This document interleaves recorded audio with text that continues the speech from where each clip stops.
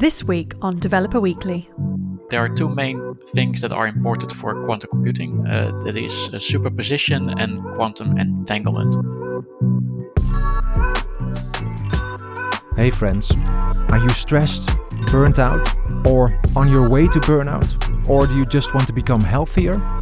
My new course will teach you what stress is and how to recognize a burnout, and also how to prevent it and recover from it by working on the pillars of health, like sleep, food, exercise, clean living, and active relaxation, and also by changing your life, your work, relationships, and your environment. Even if you are not burnt out or stressed, you can use these tactics to become healthier and live a longer and happier life. Check the course out at azureberry.com/burnout. And if you don't have access to Pluralsight, reach out to me on Twitter or email and I'll send you a 30-day free trial code that you can use for this course and all other Pluralsight courses. Again, check it out at azureberry.com/burnout. Welcome to another episode of Developer Weekly. This week I'm talking with Richard Versluys about quantum computing. Richard is a principal systems engineer at TNO and engineer lead of the quantum computing division at QTech, the cooperation between the University of Delft and TNO. The missions of the quantum computing division is to build scalable prototypes of a quantum computer. And Richard is also the system architect of Quantum Inspire, Europe's first public online quantum computing platform. Thank you very much for being on the show, Richard. Yeah. How are you doing? Yeah, I'm fine. Thank you. So, are quantum people also working from home now?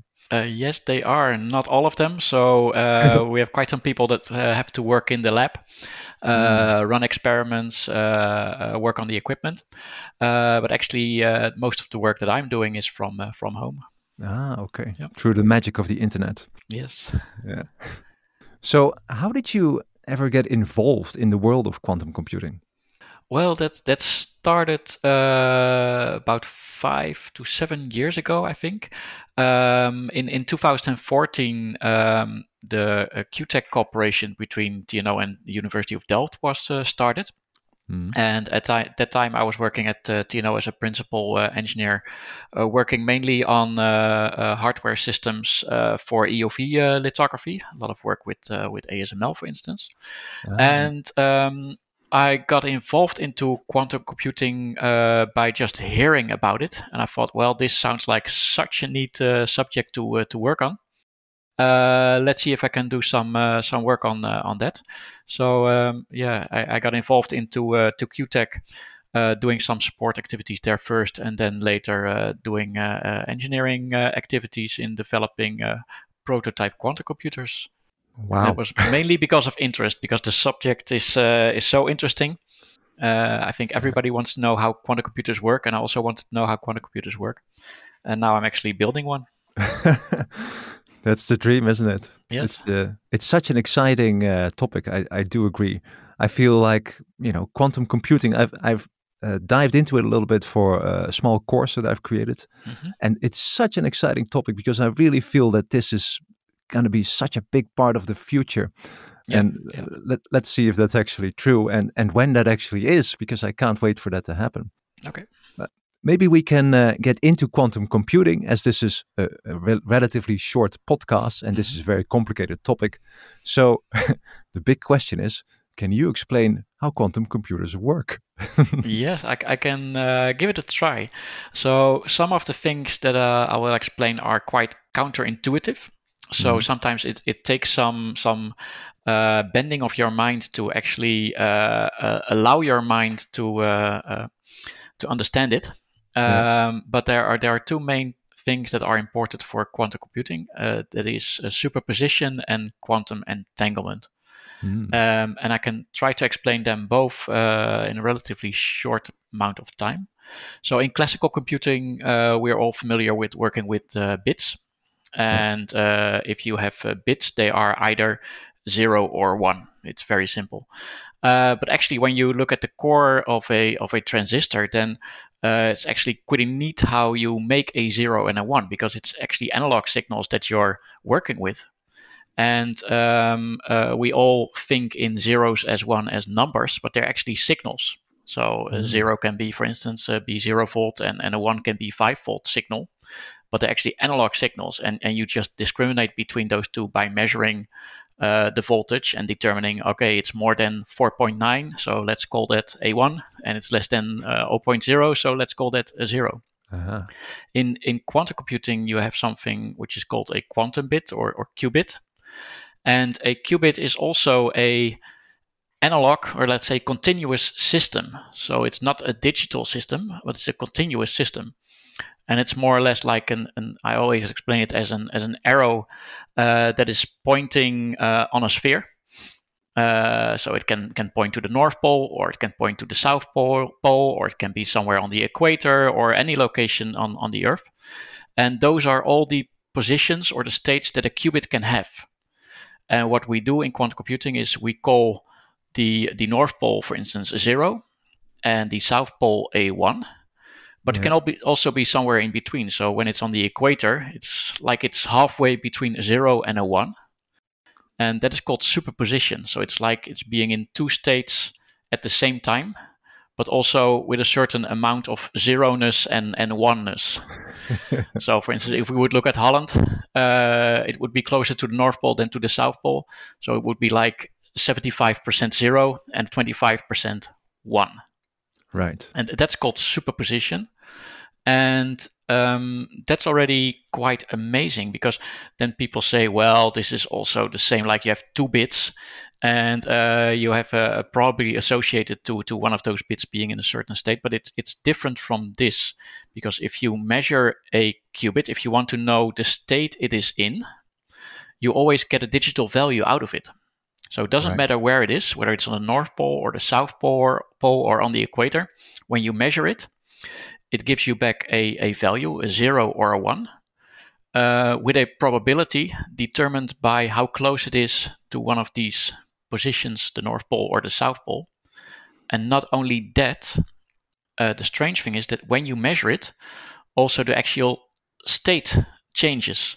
So when you measure that it is a 0, the actual state also goes to the North Pole. So the arrow, the location that you were on Earth, it's like you're jumping from Holland immediately to the North Pole after the measurement. And that is superposition. But superposition is not enough to explain how quantum computers work. So let me try to see if I understand superposition. Yes.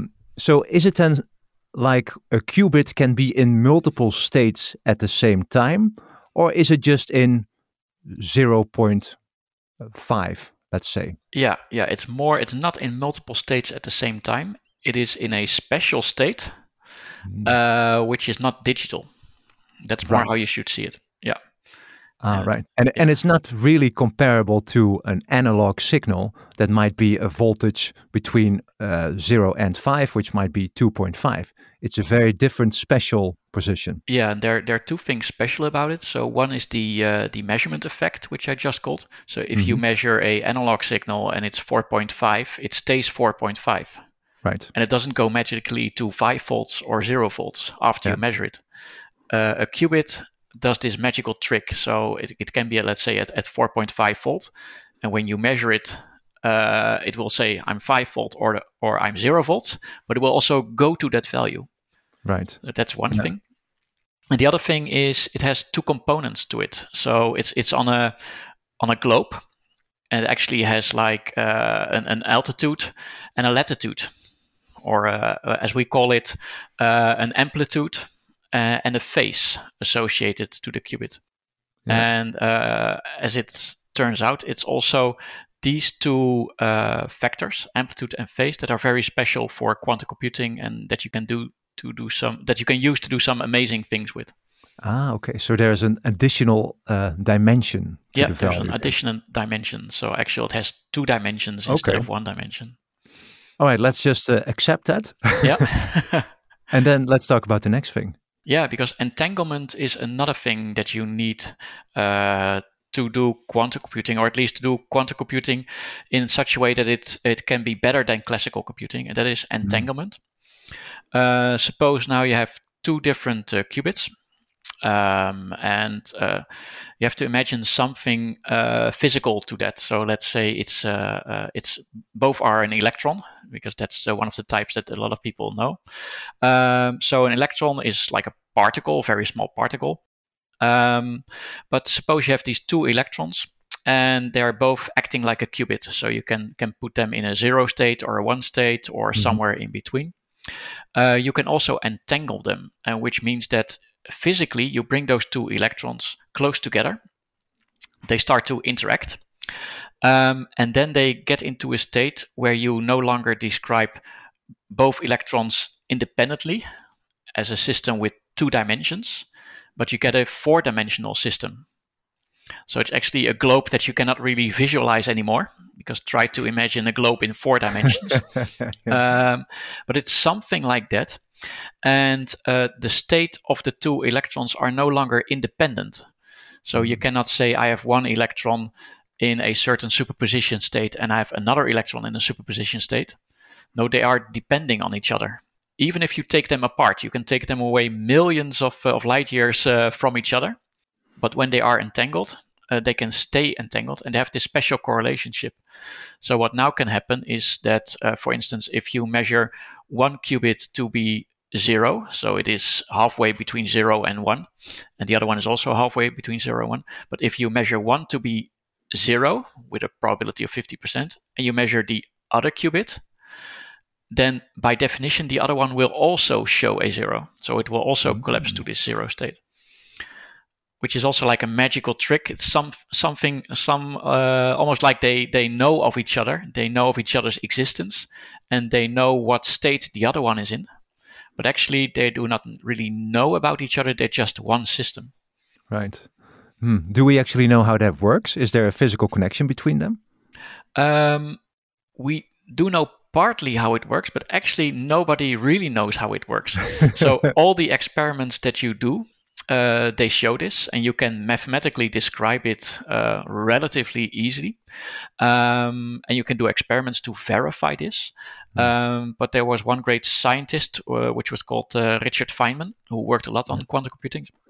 And he once said, if you think you understand quantum mechanics, then you don't understand it. So it's actually like you cannot understand it. You cannot really grasp the forces that are present that actually do this. You just have to accept that it works this way. Right. But the special thing about superposition and entanglement comes when you put them all together. Okay. So imagine a classical qubit register with 3 bits. Then this classical register can be represents a number like a 000 or 001. So it can be any number between 0 and 7. Yeah. By using superposition and entanglement, if you have a 3-qubit register, you can also bring this into a state where it's 000 or 111. But it can also be like the first qubit being halfway between 0 and 1, the second one also between 0 and 1, the third one also between 0 and 1. And when they're all fully connected as well, fully entangled, then it's like this qubit register represents all values between 0 and 7 at the same time. Wow. And that is where the power comes from, because when you then start to do things with this qubit register, for instance, add it to another register, it's not like you're adding 2 values. No, you're adding 8 values to 8 other values at the same time. Right. Or you're multiplying them, or you do other activities on them. So this gives huge parallel computing power, as we call it, because if you add another qubit, you no longer can represent 8 values, but you can represent 16 values, and then 32, 64. And this is what gives you the power of quantum computing. So again, let me try to see if I understand that. Yep. Because that is all, it's complicated stuff. So let's say I have a problem like I have a software application that tries to calculate a route from Breda to Amsterdam. Yep. In classical computers, it might try several possibilities of that route. It will try it through Utrecht, through Rotterdam, and see which one is faster and better for the user. Yeah. So that takes a while, and that's constrained by how many possibilities I can try out at the same time, right? Yeah. So in quantum computing, is it then the case that because I can use more possibilities at the same time, that it could solve this type of problem way faster than a classical computer? Yeah, this is typically the type of problems that you can solve faster with a quantum computer.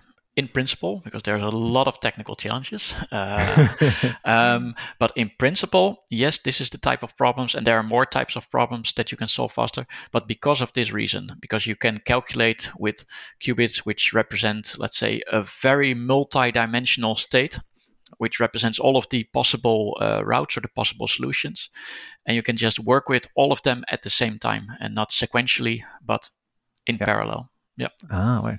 So why don't we then just use more classical computers?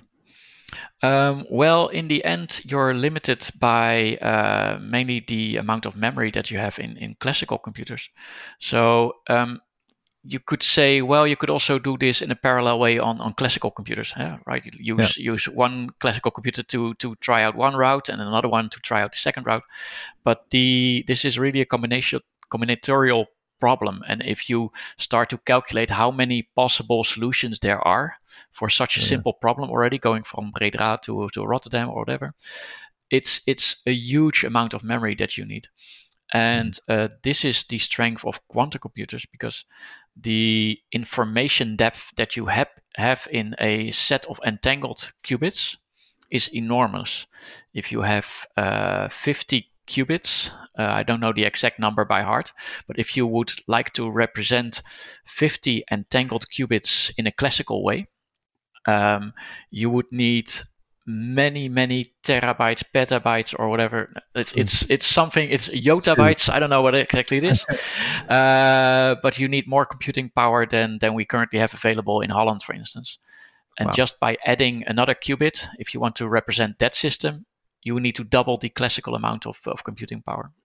Wow. So quantum computers are so powerful because they can use this quantum state to do many things at the same time, and they can then scale exponentially, which classical computers can't in a practical way. Yeah. And this, the example that we just had, calculating a route, is a super simple example, because there are obviously problems that are multitudes more challenging and complex than that. Well, yeah, there's not problems only in logistics, but also, for instance, in detection, like fraud detection or anomaly detection, where you have to find a certain pattern or something which is not in agreement with a regular pattern, which is more like the negative thing of saying how you do fraud detection. And there are problems like machine learning, where quantum systems can give a great advantage, because there also you need to process a lot of data. You have to learn from different training sets, for instance. And if you can process multiple training sets at the same time, that would be very handy. But also this probabilistic nature of qubits by itself already lends itself quite well for instance, machine learning types of things. Because also in machine learning, usually the systems don't give you a very definite answer, like, yes, this is a cat or this is a dog when you analyze pictures. But there's a 90% chance that this is a cat and a 10% chance that this is a dog. Well, you can imagine with a system that consists of qubits, where you have this multi-dimensional state, you can represent all these parameters that say, this is typically a dog or this is typically a cat.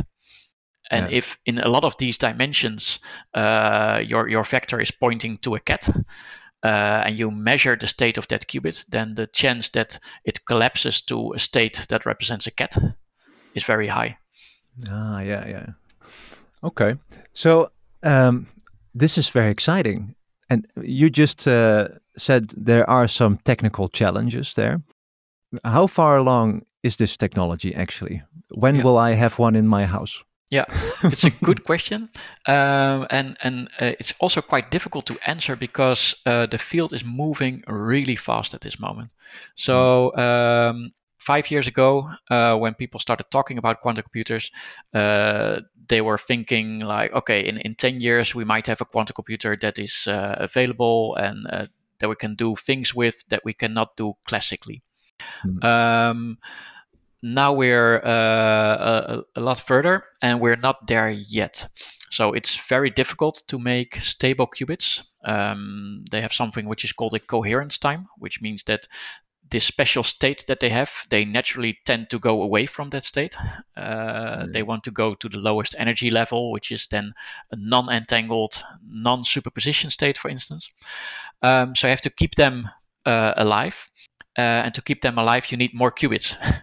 Because you have then helper qubits, just like in error correction, when you send, for instance, classical signals down a wire, down a noisy channel, you need to send extra redundant bits. So in this case, you also need extra qubits to do the stabilization. But you probably need thousands or millions of qubits to do something with quantum computers that you cannot do classically, and which is also useful. On the other hand, we've seen the last couple of years that some companies like Google and IBM and people in China have reached something which is called quantum advantage. Sometimes they call it quantum supremacy, but because of the negative connotation, I'd like to use the word quantum advantage, where they already, with a handful of qubits, with 50 qubits or 60 qubits or 70 qubits, can do things that you cannot do classically on a classical computer. However, it's not really useful yet. Right. So you can, for instance, make a very complex, high-dimensional state, which you then use to do measurements on. And this gives all these probabilistic outcomes, which is called sampling. And this sampled data has some peculiar properties. And if you would like to model this in a classical computer, it would be very difficult because you need lots of memory. But it doesn't give you any usefulness. You cannot use it to do fraud detection or to determine these routes or to do logistic problems or whatever. So we have to wait a while. But on the other hand, I think we're very close to having quantum computers that even with hundreds or maybe a couple of hundreds of qubits, let's say 1,000 qubits, can do things that you cannot do classically that yield some kind of economic advantage. Maybe for very, very specific cases. But we're probably there in a couple of years. Wow, that is very exciting. Yeah. So these qubits, they have trouble holding their quantum state. Yes. Because of their environment, right? There's lots of things that go on. There's particles passing through them. There's temperature, all that type of stuff. Yeah. Will those themselves also become better so that you need less qubits for error correction? Yes. So there are a couple of things that we can control, and we don't control them perfectly yet. But for instance, the material properties, if we make quantum chips with more homogeneous materials, we are better in control of the electrodes and the gate dimensions and sizes and all that stuff. We can make some advantage there. We make improvements in shielding of the quantum chips from, for instance, external radiation or thermal radiation. We are starting to get better and better in controlling them because we need to control them with signals which are much more complex than the signals that you use in classical computers. So, for instance, we use microwave signals of a couple of gigahertz, or you use lasers to control those qubits, which is all much more difficult than the digital control. But we're also getting better there, which also increases the performance of the qubits. But there are always some things that you cannot get under control, which are external, which will at a certain moment be like a limiting factor for the amount of qubits that you need for error correction. Right. I find it very difficult to give numbers for that. Yeah. Okay. So you are working on prototypes. Yes. You said other companies like Google and people in China and bigger companies as well are also working on them. Is now everybody working on this, including governments and big companies? And is everybody working together to solve this problem? Yeah. Well, there's a number of big companies that are working on it. Not everybody is working together. Of course, companies have their own reasons to not work together with other people.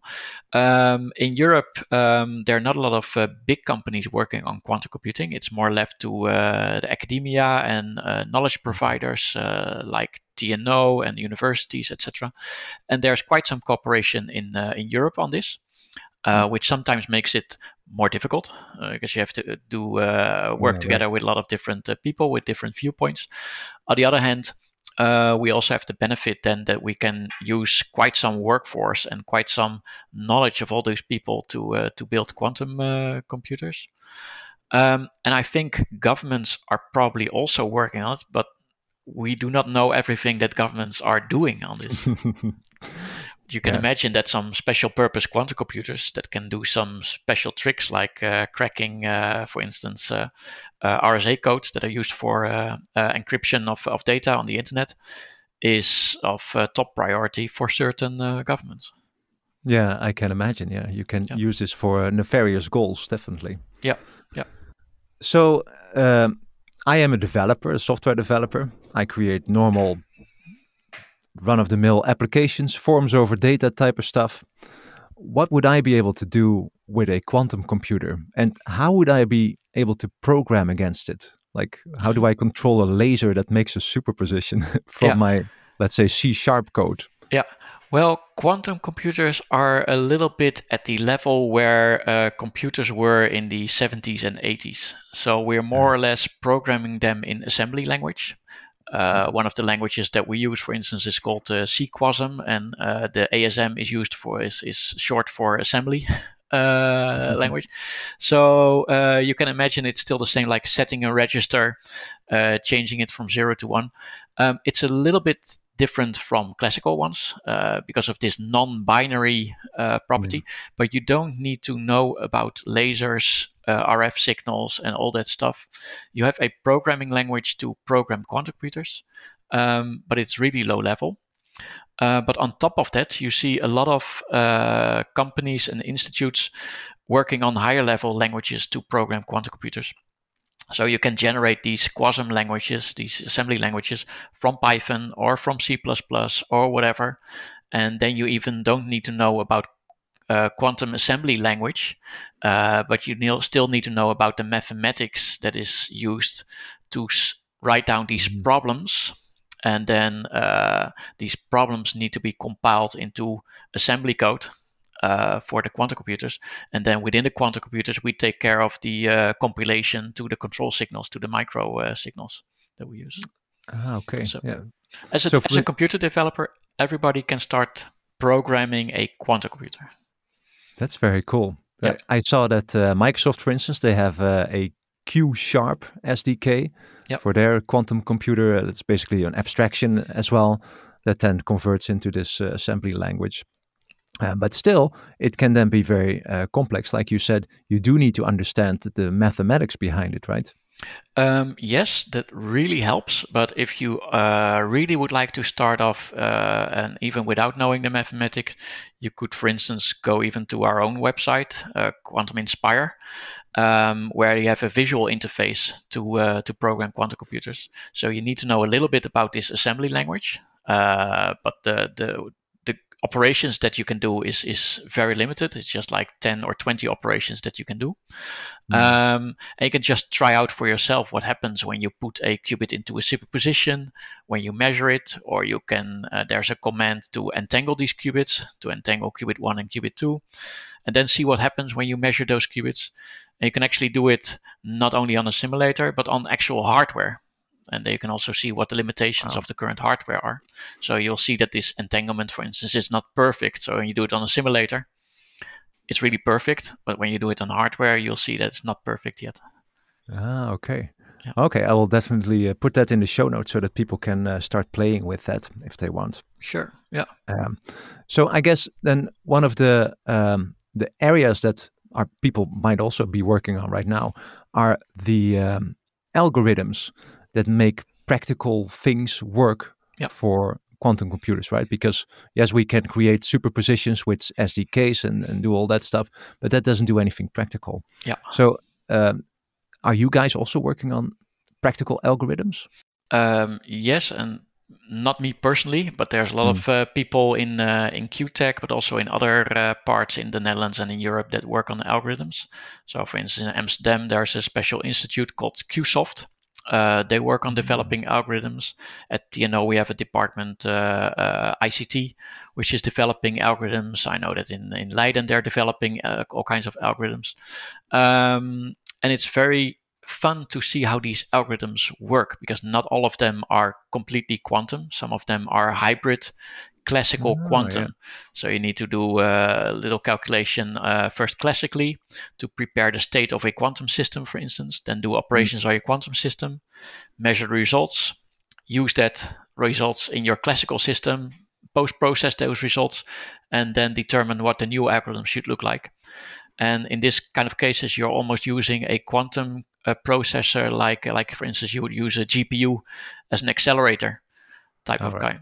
So you can use a quantum chip as an accelerator.